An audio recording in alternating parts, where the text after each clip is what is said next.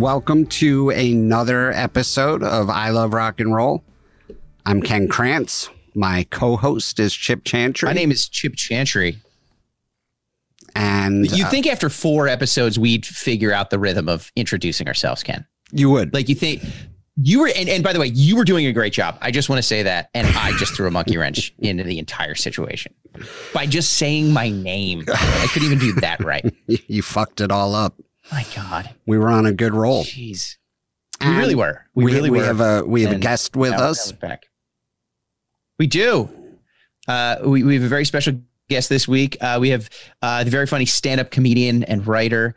She's tours nationally pre-COVID and post-COVID. Once, you know, the COVID is post. She's got an amazing album, Discomfortable, that you can get wherever you get comedy albums. And she's a good friend of mine, and she lives 5 blocks from me. Ladies and gentlemen, the one and only Mary Rudzinski is here. Hey, Chip. Hey, Ken. Thanks for having me. Yes. The way this has gotten off to a start, I mean, I'm really looking forward to this conversation. I mean, it'll be great. We're a couple of pros, Mare. You did much better with Mary's introduction than your own. I did. Yeah. I really did. Yeah, I'm learning. Oh, and we have Kahuna behind the board. I have to say that because the last episode when I introduced him, when we edited it, I edited out the part where we introduced him by mistake. Oh, I see how it is. So okay, do it one more time just so we have it, Ken, if you can introduce him. It's Kahuna behind the just Kahuna's in case. Here, ladies and gentlemen. Oh, I messed it up. I said it. Damn it. Well, it's always good to be here. All right, you want to jump into this?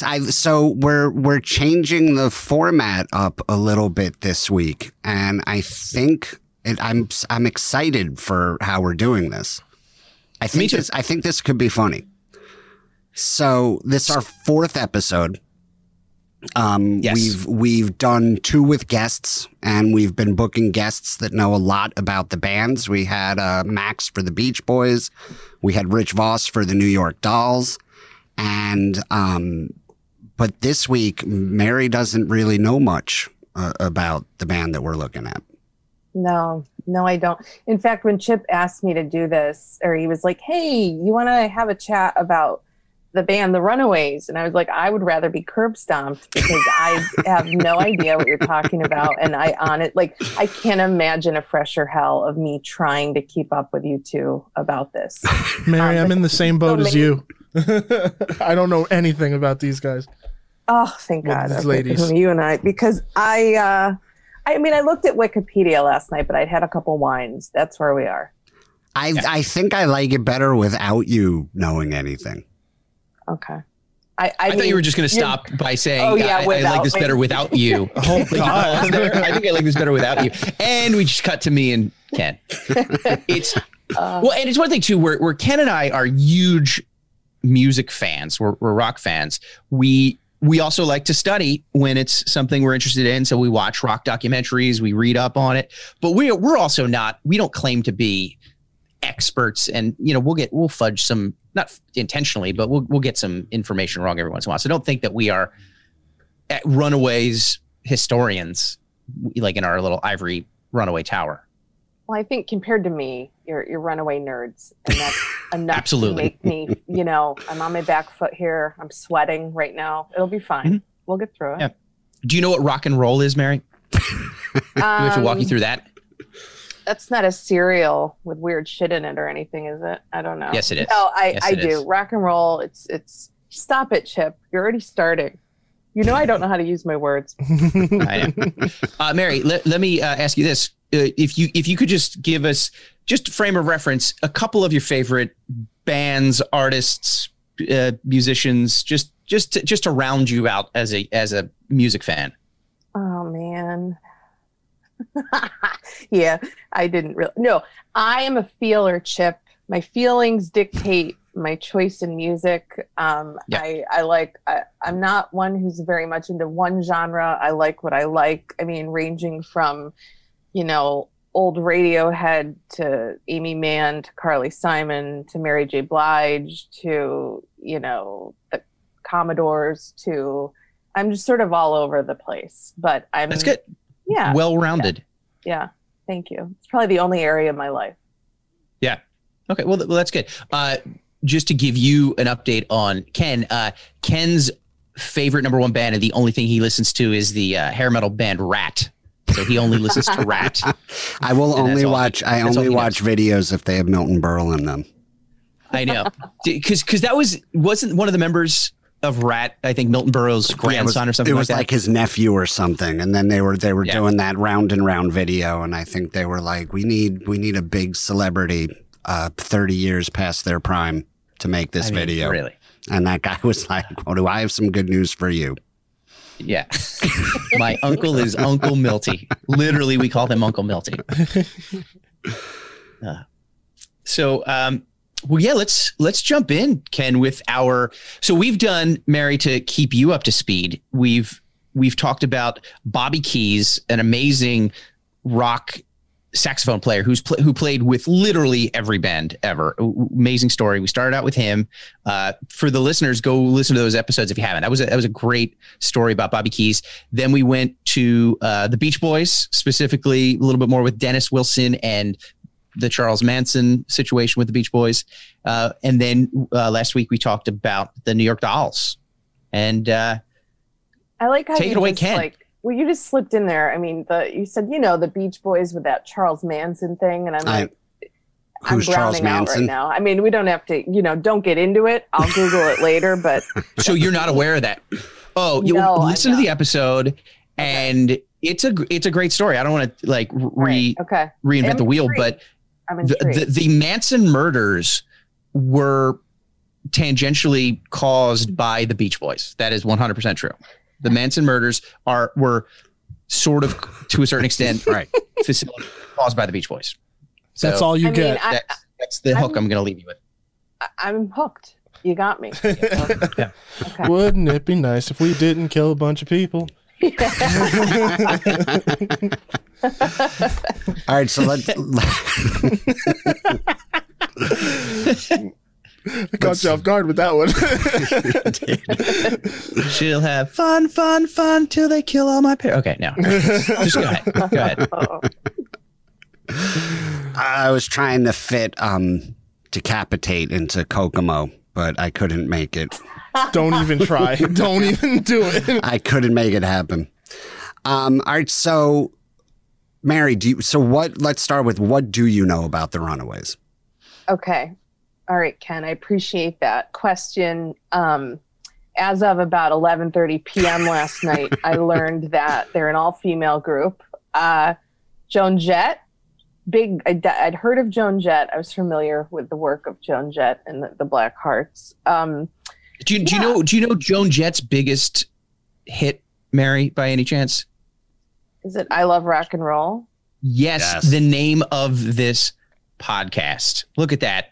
We've taken the podcast I Love Rock and Roll straight from Miss Joan Jett from her 1982 hit, which topped the charts for I think 7 weeks. Yes. How amazing is that? Yeah, that is pretty cool. I mean, that's kind of the basis of what I know. I know that Joan Jett is the name of a large pig in an animal sanctuary in upstate New York, and I only know that from Chip's wife Kim. Yes. But other than, not a whole lot more, Ken. My wife got very excited because she follows more animals on Instagram than people, and there is a farm sanctuary she goes to, and one of the pigs' name is Joan Jett. Mm-hmm. That's amazing. Yeah.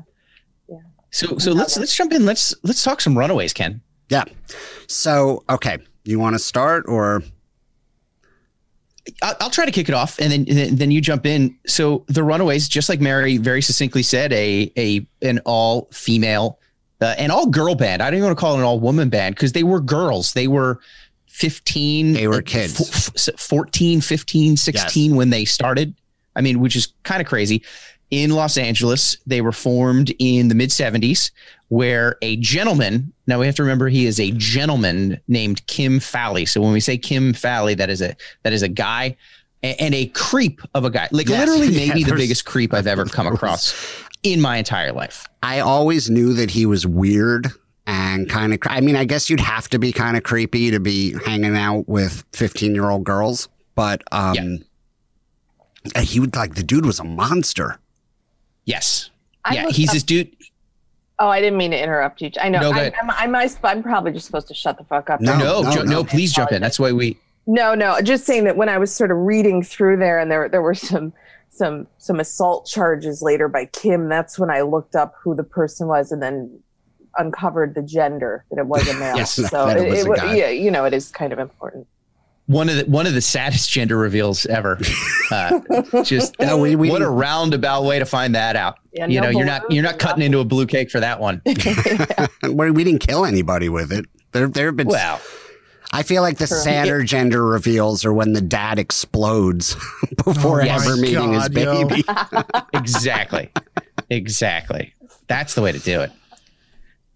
So this guy, Kim Fowley, was just a creep. If you can picture him, and he is now deceased, luckily, I think in 2015, he's no longer with us, but he pictured John Waters meets Phil Spector. Oh, right. God. Yes. Yeah, meets Frankenstein.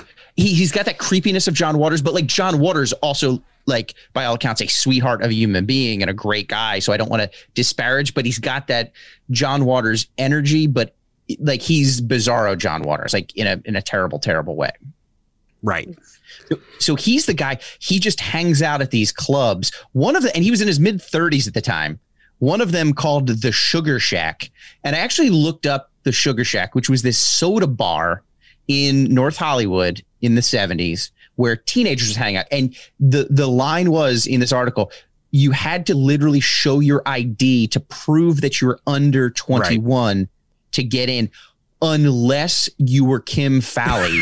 And they mentioned another name, a guy in his early mid 30s that was a producer who would he's basically looking for the next teen thing. And let's just say Phil Spector, that fucking gargoyle. Exactly. Yeah. That's the vibe, but without any of the genius. Okay. Although Kim Fowley did have he did have a series of hits. He wrote songs for Chris Christopherson, Kiss, Helen Reddy, Alice Cooper, Leanne Russell, even the Modern Lovers. So I love the Modern. Are you a Modern Lovers fan? Yes. Ken? Yeah. Love those guys. Yeah. Yeah. He was on the periphery of music. Yes. He was like us in comedy. He was just in it enough to be able to say that he was in it, but nobody knew who he was for the most part. Yeah. He apparently said he worked in the sex industry in the 50s, which whatever that means.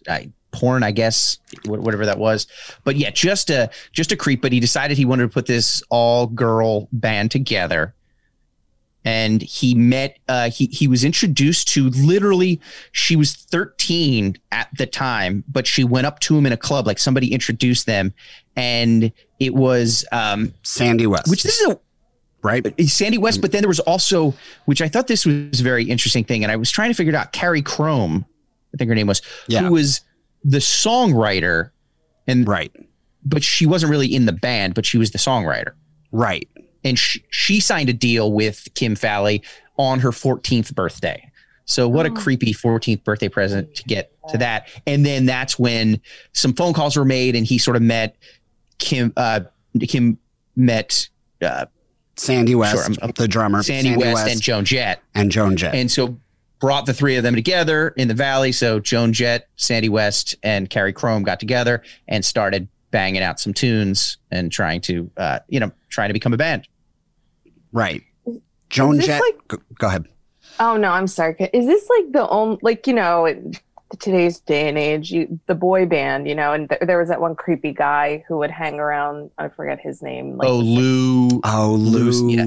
Yes, I know who you're talking about. It almost sounds like this Kim dude's kind of like that, but with the gals. But were there other girl bands? Because literally, these are little girls. You're saying 13, 14. I ran through Wikipedia, but Jesus Christ, I didn't come across that. I didn't know they were that young. Yeah. So it was the 70s in California. So I think things were a little more lax back then. But you had these kids that would just come hang out in the Valley, and it doesn't sound like there was a ton of supervision for them. And then apparently Kim, as the band started to come together, Kim Fowley did a pretty good job at convincing parents that there was going to be tutors on the road, and that they were going to be making all this money, but that schooling was still important, and they weren't going to give, like, he sold the parents a bill of goods. Wow. He was a great hype man. Like, that's what everybody, he convinced, like when Lita Ford joined, like he was like, you're going to be rich and famous. This is the best thing. And he just knew how to bullshit his way through life. So he just convinced everybody. And then he did some sort of producing, and he kind of helped shape their sound. And he was also like a taskmaster. Like the word dog apparently came up all the time. Like, he's like, your dog piss, your dog shit, just screamed and berated all these young girls as a guy in his mid-30s would. And, but like they were also, the one thing I was impressed by was, before I really read up on them and studied the Runaways, I kind of thought they were this manufactured group. No. That was the vibe that I kind of got. Yeah. But they were a legit rock band. They wrote their own songs. They came together. You know, they did all the, they did all the heavy lifting themselves. It wasn't a manufactured, like a boy band. Right. No, it wasn't like a boy band. I assumed it was. Right. No, it was like Tim Fowley had this idea that he wanted to manage an all-girl band. And then he just happened to meet, Sandy West, and then Joan Jett introduced herself to him. And he was like, when he met Sandy West, he'd already met Joan Jett, and he was like, oh, you two should like, he sort of just put everyone together. And then Joan Jett and Sandy West started jamming out in a trailer, like in the middle of nowhere. And then they started holding auditions for other band members.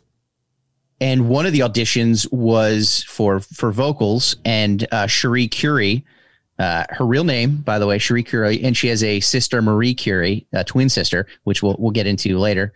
They auditioned her, and they knew a bunch of Suzi Quatro songs, and that was Suzi Quatro was like a female rock star in the 70s. That was a big inspiration to them. She played Leather Tascadero in on Happy Days.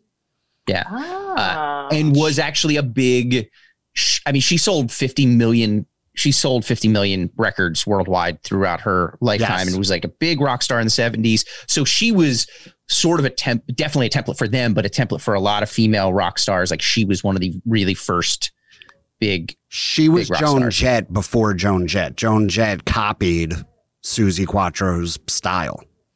Yeah, her look, her everything. Was Suzi Quatro, because they kept saying Joan Jett, they parted ways because she wanted to go more glam rock versus, is that what that Suzi Quatro was? Yes. Like a style? Okay. Yeah. Very good, Mare. See, for somebody who... Yeah, I just wanted to let you know I was still here, you guys. No, I'm listening. It's very interesting. And I just want to say that whole idea of the boy band, because they are manufactured. They just picked them like, oh, you look the part. But when I was looking at the Runaways and all the different members, and then you look and see like where are they now, or where did they go on to do? They were like real musicians, like legit. Like the one that I actually had heard of was the Mickey Steele. Because of the Bangles. Right. And so, like, that was, that was. Yeah, she was, I think, in a very early incarnation before even Cherie. And then she leaves a band with Joan Jett and goes and forms the Bangles and ends up with Susanna. I think it worked out much better for Mickey And then did Steele. you hear the story about her, how she walked? She walked like a, Oh, no, it's coming. I know what you're going to fucking say, Chip. Don't do it. Like an Egyptian. Oh, God damn it. I'm so proud of myself. I was like, wait, where how does she know where this is going? Oh, Ken, you have no idea how nice COVID's been, because Chip is 5 blocks away and I haven't had to see him. Yeah, no, I love you, Chip. I'm kidding. No. But I knew Egyptian was coming. I'm sorry. I ruined it. I'm ornery before 5 p.m. I'm sorry. You know, somebody's having a manic Thursday. You know damn well you low-key meant it. Come on. What's that, Kahuna? I was like, she knows damn well you low-key meant that. You were just like, I need to get this off my chest. Oh. Exactly. Yeah. That's like, it's like whatever a version of getting oxygen was him saying that joke. Oh, so God. That's right. I'm done. That is all. I only got to that point in my preparation. So I'm The rest of it is up to you two. So please feel free. So I thought this was interesting. So they form. So they Lita Ford joins the band to be lead guitarist, and a girl named Jackie Fox becomes the bass player. She switches from guitar and learns how to play bass in order to join the Runaway. And again, they're all 14, 15. And then once they formed and start rehearsing, Kim Fowley during practice sort of has the foresight to know that they're going to have a tough time trying to make it in a male. It's not even like a male dominated business. It was like rock was 99.9% male. It wasn't like, there wasn't a lot of precedent to go on. So he has the foresight to know that they're going to have some rough nights with the audience. And he starts running them through what he calls heckle drills. Yeah. Where while they're in the middle of practicing, he berates them. He throws things at them. He throws dog shit at them. What? Yes. What? That wasn't in the Wikipedia write-up. Yeah. Holy shit. He claims that he was in the military. I think 2 branches, quote unquote. He was in the military and he boot camps, so he wanted to put them through boot camp. Right. That's who we're dealing with. What a gem. He said, yeah, his thought process was that you might be you might be on the road in the middle of Alabama one night and you're not going to know what to do if someone hucks a beer bottle at you. So we have to get you ready. And I feel like I'd be a much better stand-up comic if I actually went through something like that too. But have you ever had 13 or 14? Yeah, I mean, we could become, we would just become soulless. And if I was put through heckler training as a young comedian, I would have much better than what I am right now. Yeah, hosting a music podcast with Ken Krantz. No offense to you, Ken, or music. Yeah. Have you ever had anything thrown at you on stage, Mary? No, other than some witty comments. No, I have not. I've been fortunate with that. That's not a skill set that I'm very strong at. I don't know. Apparently they got very good at it. Like he would just hurl shit at them, literally hurl shit at them. And they would just dodge and keep playing. And then once they were able to get through a whole set while he threw things at them without stopping the music, he knew they were ready. Yeah. Oh, and by the way, before we get any further, the one thing we should mention, when Cherie Currie was auditioning for vocal, she was very nervous that she wanted to come in. They were like, prepare a Suzi Quatro song. So she was listening to a bunch of Suzi Quatro songs and she picked the song Fever.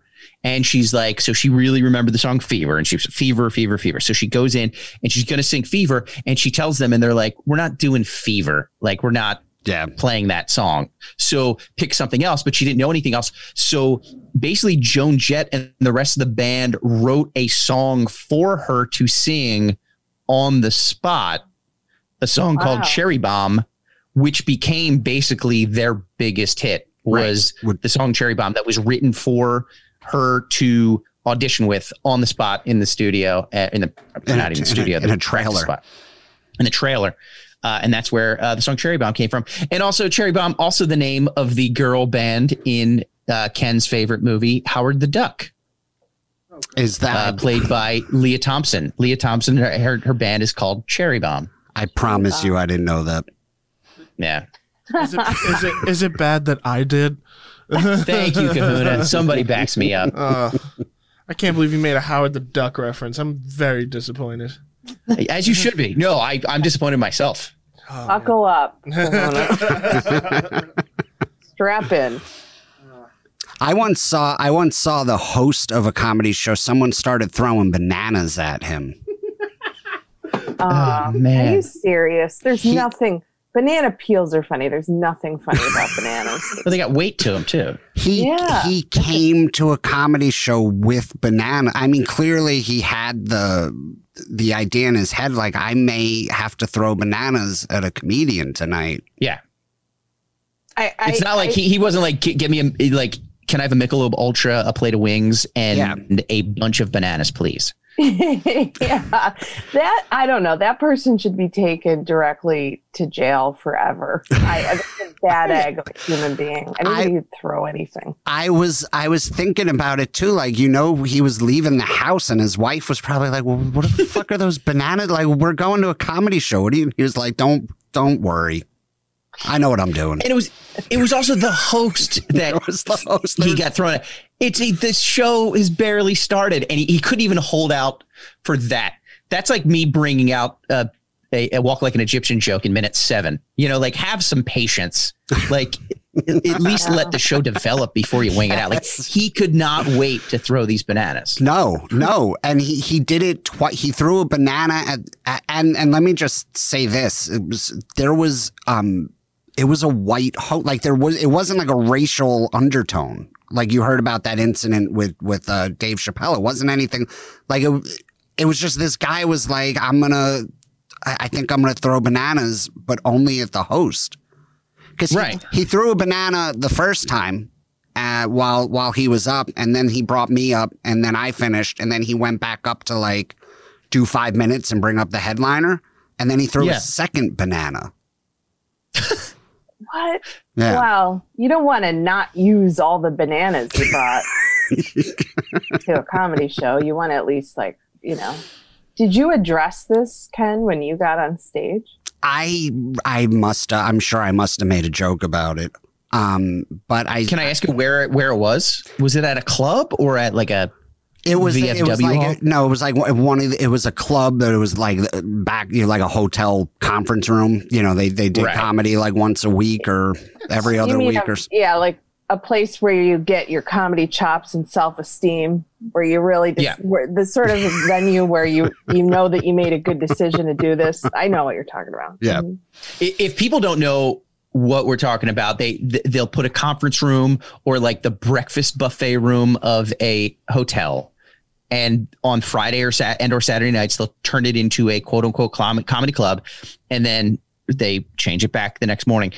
One of my biggest highs was performing at a club in Allentown, PA, that was just in a Ramada Inn. And they turned the room it was the breakfast room during the day, and it was a comedy club at night. And it was one of my first headlining gigs. So I'm headlining, and I have to tell you, I had a great set the Friday night show. It was packed, and I really killed. Like, it was one of my first headlining sets, and I was so proud of myself. Like, I was like, this is it. I've kind of made it in comedy. I can do this. I have the chops. Less than 12 hours later, in that same room, I was being screamed at by an old German lady who worked there because I used the waffle iron incorrectly in that same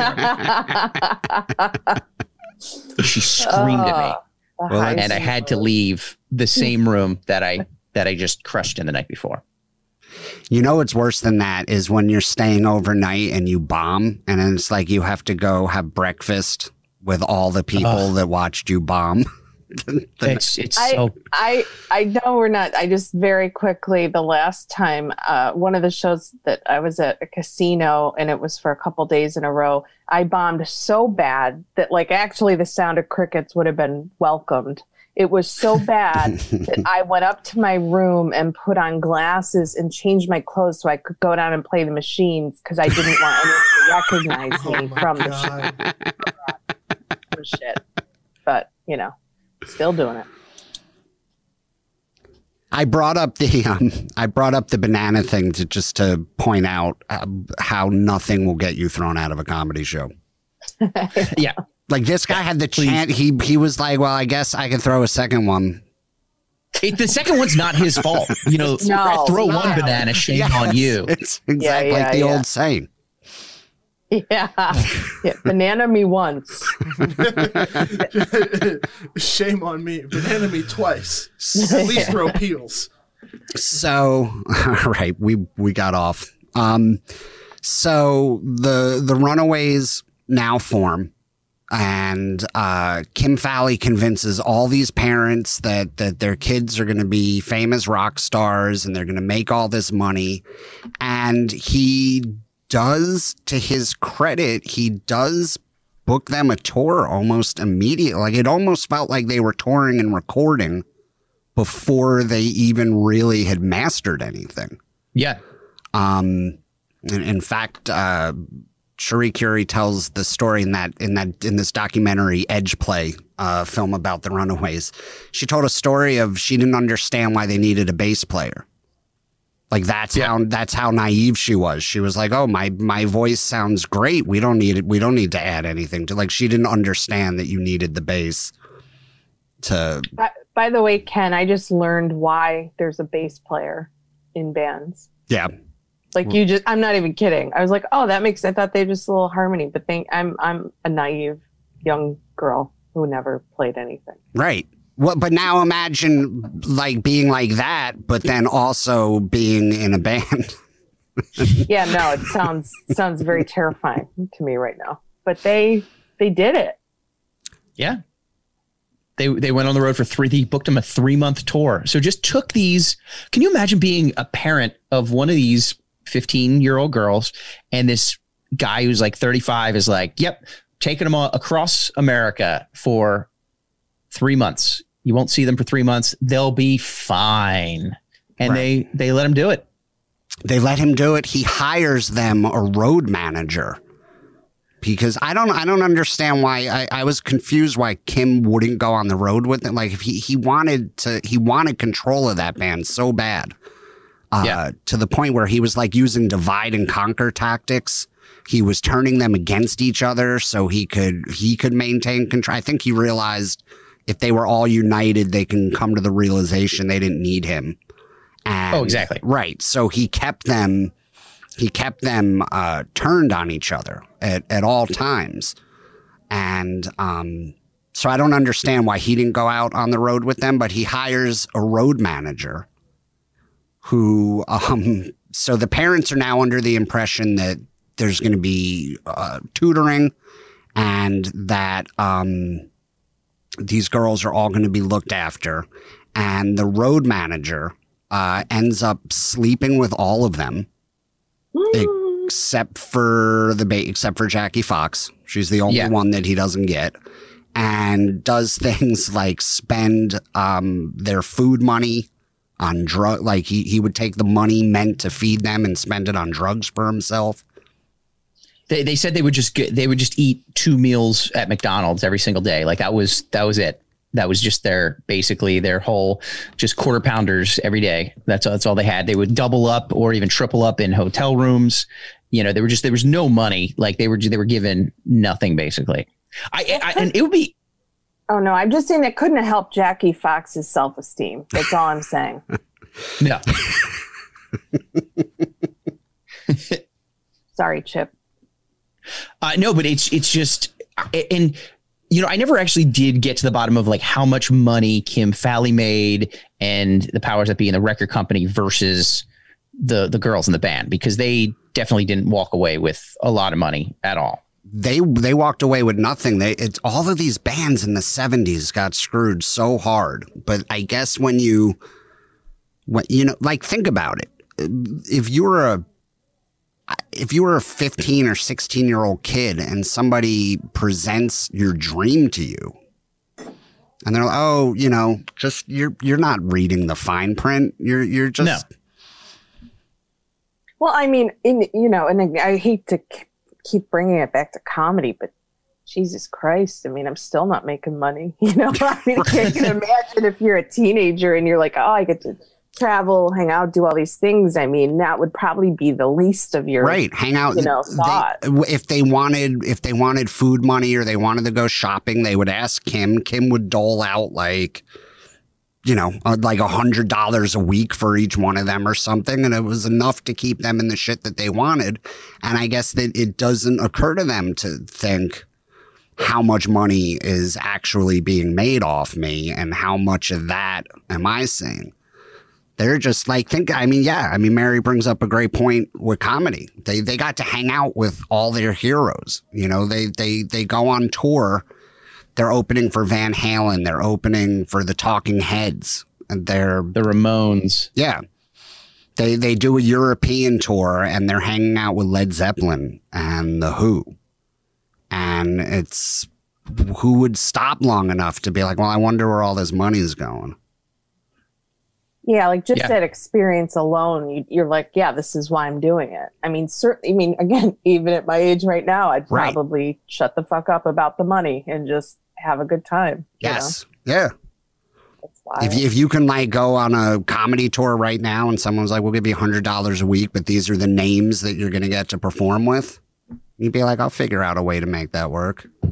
Ken Krantz, Chip Chantry, like just the names. I know. How much do I have to pay to open for you guys? That's where I am right now. Yeah. Wait, I have a little question. So you said how like they started touring right away and stuff. Because the one thing that, and again, in my random scrolling of Wikipedia, was that they became a big hit in Japan. Yes. And that like, so did they do like a tour in America, or were they touring in Asia before? Like, how did that, which they did? The American tour came first. They released they quickly recorded an album. I think they recorded it in like 5 or 6 days. And yeah, it was super quick, and like mostly like first takes. They just did it. You know, they just kind of went for it. Yeah, right. And there's songs that still sound great. Like they still, that's the thing that people like. They were a novelty, you know. There was a bit of a gimmick, but they had the chops. Like by the time they got to recording, they could play. Like they sounded as good as any of the dudes. So they went on the tour of Japan after the second album came out. Oh, okay. And then they went to Japan, and it was like they described it as like Beatlemania. Like they were playing in the States, and people seemed pretty angry at them in the States. They never really took off in America. There was a lot of like Joan Jett describes, people were mad. Like, you're girls, really? You can't be doing that. Like, girls don't play guitar. Girls shouldn't be doing this. Like, instead of being like, if they came out now, how celebrated they would be. Yeah. Back then, it infuriated people. And they said all of those all that heckler training paid off, because they ended up having shit thrown at them night after night. And I think that's amazing that it paid off for them in the United States more than anywhere else. You know? Yeah. Good thing we were able to dodge dog shit. Yeah. Oh, yeah. They were appreciated more like in Europe. But I think Europe's always appreciated teenage girls more than most places. And then Japan, they were huge. They said they got off the plane to Japan, and all of a sudden there's thousands of flash bulbs going off, and they got off the plane like superstars, and they were playing to bigger crowds than they'd ever played. They were selling more records than they ever sold in Japan. They were huge stars. And then it's weird. And then you come back to America, and like you can walk down the street and nobody recognizes you. Right. And then that's when, I mean, especially in Tokyo, like that's when a lot of the problems really started to come to a head as well, especially with Jackie Fox. Really starting to lose it. And again, you just see the one thing in this documentary that all of the women were talking about is how they weren't really that close with each other, because they all kind of came from different areas, and they were sort of kept at each other by Kim Fowley. They were kind of kept at each other's throats. So sometimes they would have little alliances, but they just were never that cohesive. Like, it's amazing how cohesive they were musically, because just individually, they just didn't seem to gel. And that's when Jackie Fox, who kind of seemed like the one that was sort of on the outs anyway, she really hit hard and just definitely suffered and tried to kill herself. And luckily, I think it was Cherie Currie, like ran in to save her, even after the road manager, the one asshole road manager they were talking about, was like, she's fine, don't worry about her. And she basically like pushed past him and saved this girl's life. Yeah. But then she ended up quitting the band, leaving. And then that's when, because even Joan Jett had to, for the rest of those shows in Tokyo, had to just jump back and play bass. Joan Jett switches the bass, and then so Lita Ford Lita Ford was lead, but then they just didn't use a rhythm guitar. And Jackie Fox, like that experience must have really fucked her up, because she never really comes back to music. No. But I will say she's one of the most, if you looked her up, like she is one of the most successful of the former members, like because she doesn't come back to music, but she ended up becoming like a record promotion executive. This is a little shady. She was a promoter of the Tony Robbins firewalking seminars. You know, the Tony Robbins, like she was involved with that. But then she became an entertainment attorney, and she was a classmate at Harvard with Obama. Oh, wow. Yeah, like she did all this stuff. Yeah. And apparently in 2018, she was on Jeopardy and won 4 games on Jeopardy. Yeah. Oh, shit. Coming back hard. Yeah. She was they said that she was a straight A student. She was skipping grades, that she could have been like this great like academic. And she ends up in the Runaways. And I think she was the only one that like didn't fall into the drugs and alcohol. Yeah. Like they all, the Runaways managers were keeping them on drugs. Jesus. Yeah. Like that was part of it too. Like they would just supply them with their drugs and just kind of kept them just occupied so they didn't rise up, basically. They all still sounded, so when you watch that documentary, they all still sound like bitter. Like none of them sounded like they were looking back on it with a lot of fondness. No, not at all. Yeah, this documentary was in Yeah, what's the name of the documentary? Edge Play. Yeah, Edge Play, a film about the Runaways. It was made in 2004. It's free on YouTube. Yeah, check it out on YouTube. You can watch it. Oh, and cool. it's actually made by Vicky Blue, who was who was Jackie Fox's replacement bassist. So she was in the band for a short time. She became a producer and actress and producer, and she produced this movie. And actually, I don't know if you saw this. This is pretty amazing. So I was surprised that Kim Fowley would even be in this movie, because they're just shitting on him the whole time, rightfully so. Right. But so she asked him to be in the movie, in the documentary, and he wanted $10,000 to appear in it. And she's like, no. So then he said he would do it for free, but he was going to sing all of his answers. And then he started singing the answers and was like, well, and I don't know if they actually record. I think they actually did record this. And then he's like, well, all of these are licensed songs, so you can't use any of these unless you get the license for these songs. Like just an asshole. So what she did, I mean, he's the worst. So what she did, smartly enough, she found out that he was going to be interviewed by VH1. So she sent her interview questions to VH1. VH1 agreed to ask those questions. You know, so he didn't realize that they were her questions. He just thought it was VH1's questions. And then VH1 allowed her to use that footage to get into the movie. So he still got in the movie basically without his knowledge or permission, because he didn't realize that surreptitiously she went through the producers of VH1 to ask the questions. Wow. That's amazing. I didn't know that. Yeah. Because when you watch the movie, it looks disjointed. It looks like you get the sense that he was that was something else entirely. And I was wondering how he agreed to be in it.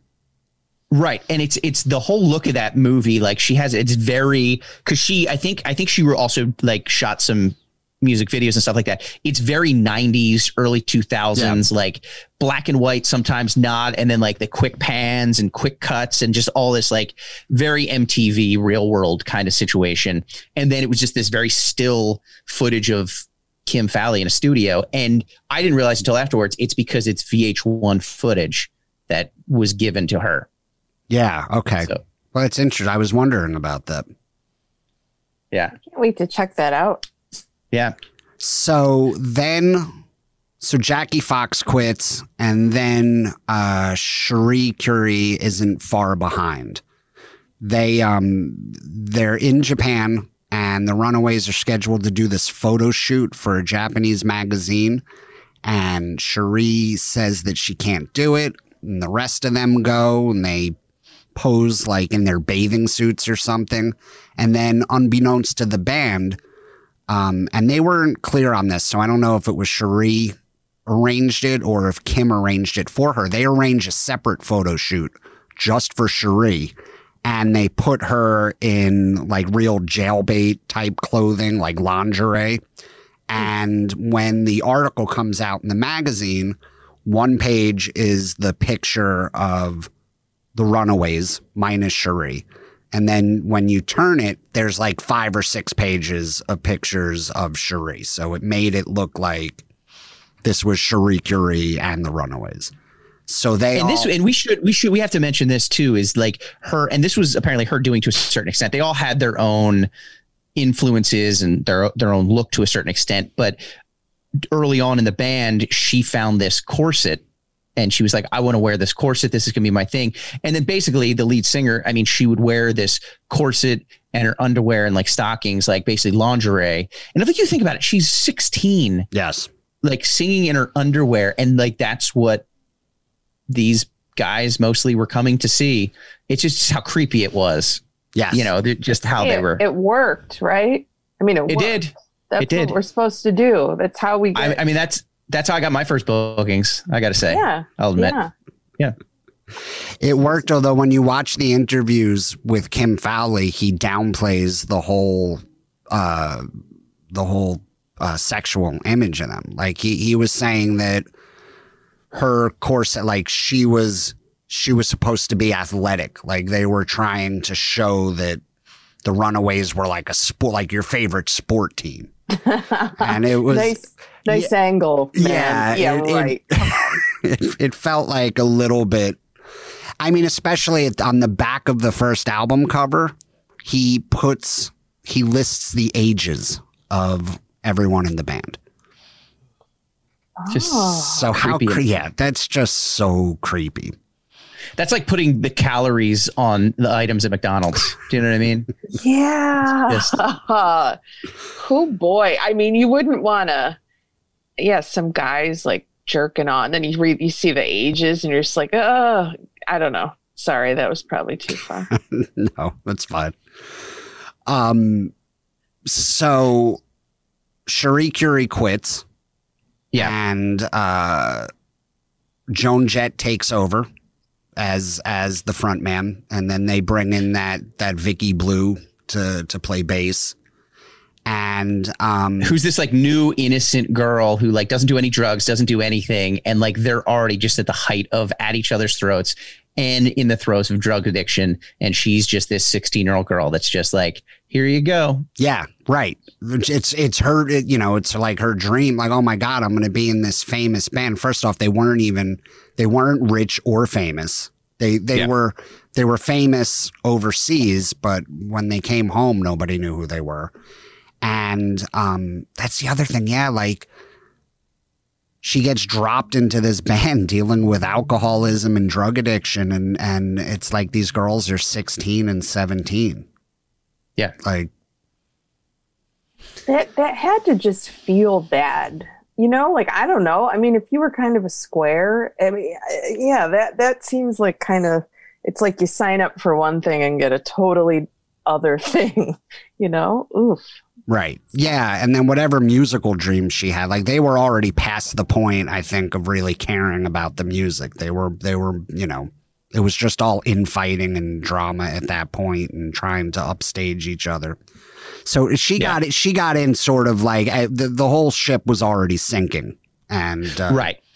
And she didn't last that long because she ended up having these like seizures that she didn't even realize she was having. Like she was in the van and would have these seizures because she fell off a horse when she was a kid and hit her head. And like that apparently caused some seizure disorder. So like she was basically she just had to get out of that. I mean, she stayed for, a pretty short time. But again, that's the time when after Cherie left, that's when Joan Jett, who just shows you how versatile she is. You know, she's a guitar player. She goes and plays bass when she's needed to. And then she was singing some of the songs, but then also just takes over as the front man. Like just, you know, she's now the face of it. Right. But that was right around the time too, where Kim Fowley, he wanted out because again, creepy enough, when the blonde bombshell of the girl with the corset leaves the band, he's like, they don't have appeal anymore. I don't get this. Joan Jett's kind of too rough and tumble. I want out, and then basically takes his money and leaves and like, you know, gets the hell out of Dodge and leaves them alone. Right. So he's gone. But then that's when these factions kind of started happening. They got this guy, John Alcock, I think this one producer who he wanted to go in like this hard rock direction. He's like, he wanted to take him in this hard rock direction, and Lita Ford and Sandy West, the drummer, they were all about the hard rock thing. And that's who he really gravitated towards, was like, this is going to be our direction. But Joan Jett and Vicky they kind of like the punk and the glam thing. And they were like, we want it. They're trying to do that version of it. And they're like, we don't want that. So that's when the two factions really started to split. And that kind of signaled the end of days. Right. Yeah, it was once Cherie Currie left, they thought that there was nobody seemed to recognize what a star they had with Joan Jett. Like nobody seemed to realize this is your like once in a generation talent, and everyone just focused on the blonde bombshell who doesn't even stick around music. No. You know, she leaves the Runaways, signs a cheap deal, and records an album with her twin sister. Yeah. Under the name Cherie and Marie Curie.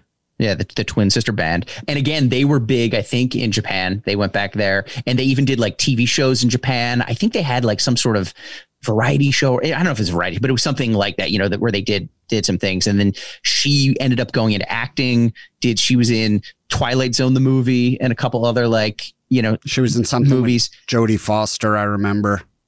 Yeah. And then she actually ended up marrying Robert Hayes from Airplane in the 90s. For like 7 years, she was married to him. Yeah. So she was married to him. They had a son, Jake, I think. And then now she lives, I think, in somewhere in California. But she is, do you want to take a guess, Mare? I want you to take a guess. Okay. What career, and I'll even give you a guess. It is in the arts. What career do you think the former lead singer of the Runaways, Cherie Currie, that dressed in the corset and the underwear and stuff like that, what career do you think she has currently? In the arts. I don't know. Opera singer. It's a great guess. And you're very close.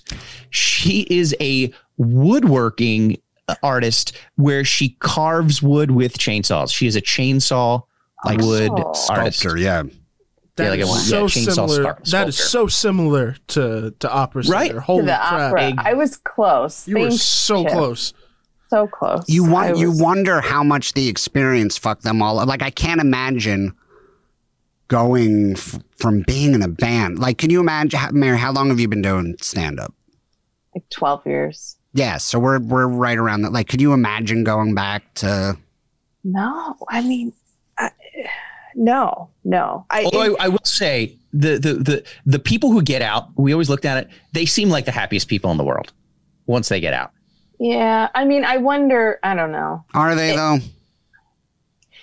And you think like I just think too. I mean that, and not to get all like psychological, but the ages that these girls were when a lot of this happened. I mean, that's literally when you kind of become who you're going to become, you know? And if you're getting I hate to say it, but like diddled by some manager and like drugs and you're on the road. And like, how do you go back to normal? It's almost like a superpower. I mean, God bless them. Jesus. Yeah. Like you go it's not even like doing open mics when you're 27. I mean, right. Little different. But it's like you go from hanging out backstage with Robert Plant to after the Runaways broke up, Cherie Currie got a job at she was like a cashier at a hardware store. Yeah. Oh my God. I mean, because they didn't even have that money. Right. That also shows you how fucked they got financially. Yeah.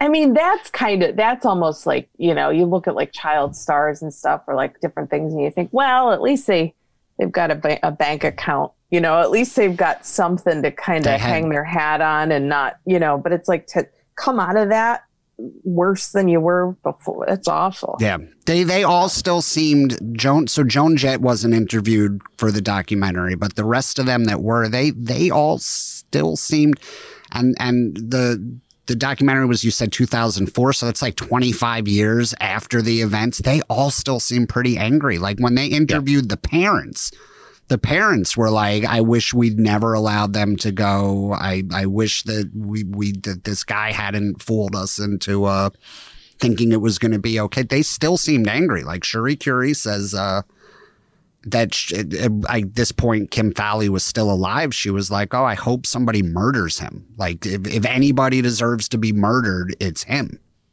Wow. Yeah. And he was, now's I guess the time to say that among other allegations, there was, after he died in 2015, who was it? It was Jackie Fox accused him of rape. He apparently raped her at a New Year's Eve party in 1975. Right. And that was what was their first gig. It was their first. It was it, man. It was their first gig, and he gave her Quaaludes, told her to gave her like 4 Quaaludes, and then allegedly raped her in a room full of people. In front of people. In front of, and I think that's also part of it too, where apparently some of the other members allegedly saw it and didn't stop it. But you're a 15-year-old girl. Like what? I mean. That's crazy. Yeah. That situation that you're put in. In the 70s also, I mean, not that you excuse it, but it's like you don't have there wasn't the awareness or the education that there is today. Right. Exactly. Oh yeah. It's another world, another time. Those poor parents too. That's gotta sting. You're like, oh, I hope, my girl, she's got some talent. I'm going to send her off to fulfill her dreams. And then to kind of the realization of what actually happened. That's tough. Yeah.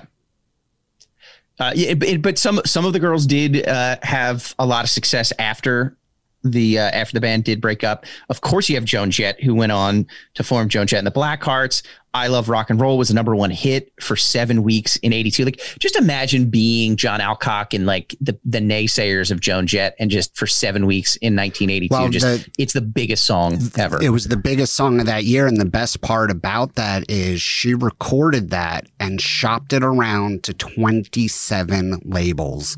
And 27 labels were all like, a girl that plays guitar? No, thanks. They all passed on her.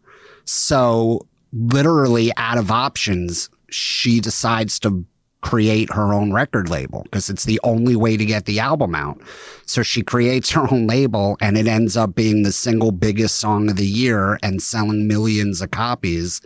And literally every record company in the business had turned her down. That's like, there's no bigger middle finger than that. Like that the redemption in that is beautiful. Isn't that, do you think that she called, I would have called every one of those labels back. Like, I have a suck my dick list in case I ever, in case I ever get famous. I'm like, I know the first 50 calls, I'm just going to be like, it's Kenny. I hit it, suck my dick, and hang up. Do you mind if I steal your phrasing? Because I think I have a suck my dick list too. I just didn't know exactly what I was going to say. And oddly enough, I'm on both of those lists. Chip's got an "I'll suck your dick" list. It's a very different list, but it's whatever. He'll work for It has nothing to do with bitterness. right. Yeah, not at all. Not at all. But so Joan Jett becomes, and she's known as the queen of rock and roll. She's had a career ever since, done very well, obviously. Also, she was born in, she's a Philly girl. She was born in the suburbs of Philadelphia. So Joan Jett. Lita Ford, of course, went on to her glam metal career, which was huge in the 80s. She had the song Kiss Me Deadly, which I'm sure you all remember. She had that duet with Ozzy Osbourne in 89 called Close My Eyes Forever. Right. Which I just remember as the soundtrack to a water park that I was at when I was 12 years old in Houston when we had to go visit my dad's cousin. And just that song just played. We were at a water park one day and it must have played 50 times. I think like the kids who were running the One Big Water Slide just had that album, just kept putting it on over and over again. So she did that. She was married to a couple of people. She was married to Wasp guitarist Chris Holmes for a while. Then she married Jim Gillette from the group Nitro in 94. After they only knew each other for 2 weeks, they had 2 sons. Then eventually they moved to Turks and Caicos down in the islands because he had this real estate development company that he was doing. And then in the 2000s, they were up for, I think it was on TLC. They're going to have a reality show sort of about the family. And for whatever reason, I don't know what happened, but basically like the husband apparently turned the 2 sons against her, and I don't know if she currently does, but at least for years didn't have a relationship with the 2 sons. They got divorced, and she's actually involved in this organization dealing with like parent alienation. And, so she's kind of had a rough go, but she's obviously had a big career. She has a guitar company now, and I mean, she's been very successful. And who else? Sandy West. Then you have Sandy West, who unfortunately had her. She did a variety of jobs. She was a bartender. She was a veterinary assistant. She was a construction worker for years. Most of the time she actually was a construction worker, but she even was doing stuff for like drug dealers and was like collecting money. She said she had to break a guy's arm once, or somebody's arm once. She put a bullet in somebody's, and she put a gun in somebody's mouth. Like she was this enforcer, and she spent a bunch of time in jail. Like she was in and out of jail doing, all of that. And like, you could tell she was really bitter about like what had happened in that documentary in 2004. And then in 2005, she was diagnosed with lung cancer, which spread to her brain, and then died of cancer in 2006. So she passed away. So not as, unfortunately, not as the happiest story of the others. But then you have somebody like Jackie Fox, like I said, became an attorney, went to Harvard, was on Jeopardy, and won $90,000 almost for doing that.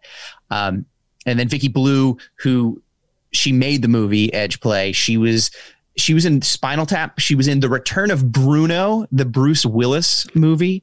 And she did some other acting, but then got into production, and she did that. So, so they went their own separate ways, and some of them had pretty nice careers after the Runaways.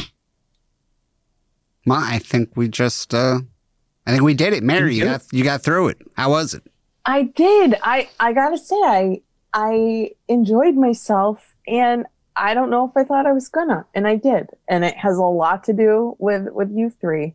And I'm calling out Kahuna too. Aww, Chip and Ken. Yeah. No, it was good. I learned a lot. I am not even kidding. I mean, I'm a shit talker. I'm a people pleaser, but I really am going to go watch that movie. Like, I'm intrigued. I want to watch it. Me too. And I should say, I think it was in 2010. There was, which I haven't seen, and I didn't want to watch it because I didn't want to be tainted. But there was a movie. Was it called The Runaways? Like a feature film. Yeah, they did a biopic on them. That's great, actually. Is that the one with Kristen Stewart? Yeah, she plays Joan Jett, and Dakota Fanning. Dakota Fanning plays Cherie Curie. You said that's good, Ken? Yeah, it's really good. It's on Netflix. All right, I'll check that out too. And Jackie Fox wouldn't even let her name be, like, she's so bitter, she wouldn't even allow her name to be used in the movie. She was like, I want all likeness and me removed. They just made up a fictional bass player for the movie. Wow. Who was that? Jackie Fox? Yeah. Yeah. think she's just still mad about the road manager leaving her out. I think so. She's mad about or mad at Kim Fowley for not leaving her out. Wow. Okay. Yeah. He doubled down. Mm-hmm. Sorry. Yeah. Boy. I would like to go out with a bang. Yeah. We like to go out with a forced bang joke. Mm-hmm. Mm-hmm. But I think we accomplished a lot. I hope is there anything we left out, Ken? Any stones left unturned? I don't think so. I'm looking at my notes and I feel like we talked about the Sugar Shack. We certainly did. We talked about the dog shit. We hit that. Yeah.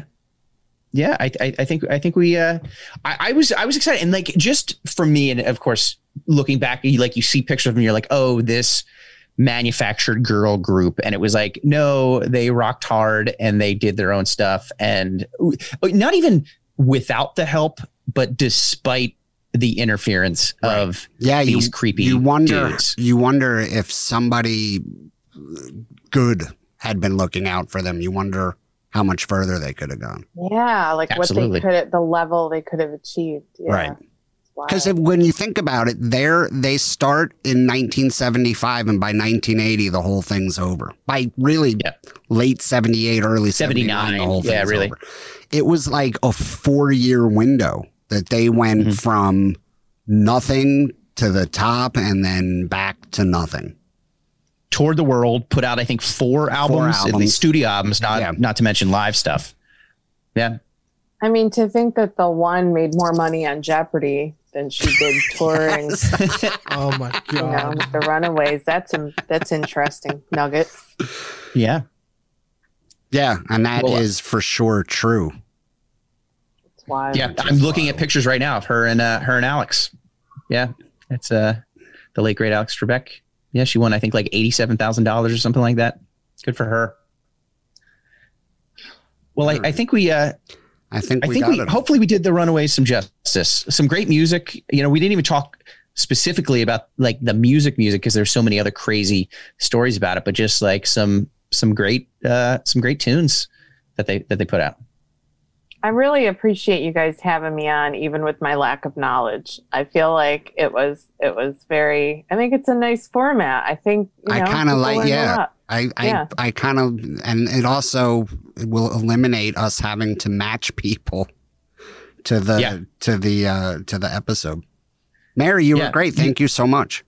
Well, thank you so much, Ken. It was nice to see you and I appreciate it. Yes. Do you have anything you want to promote?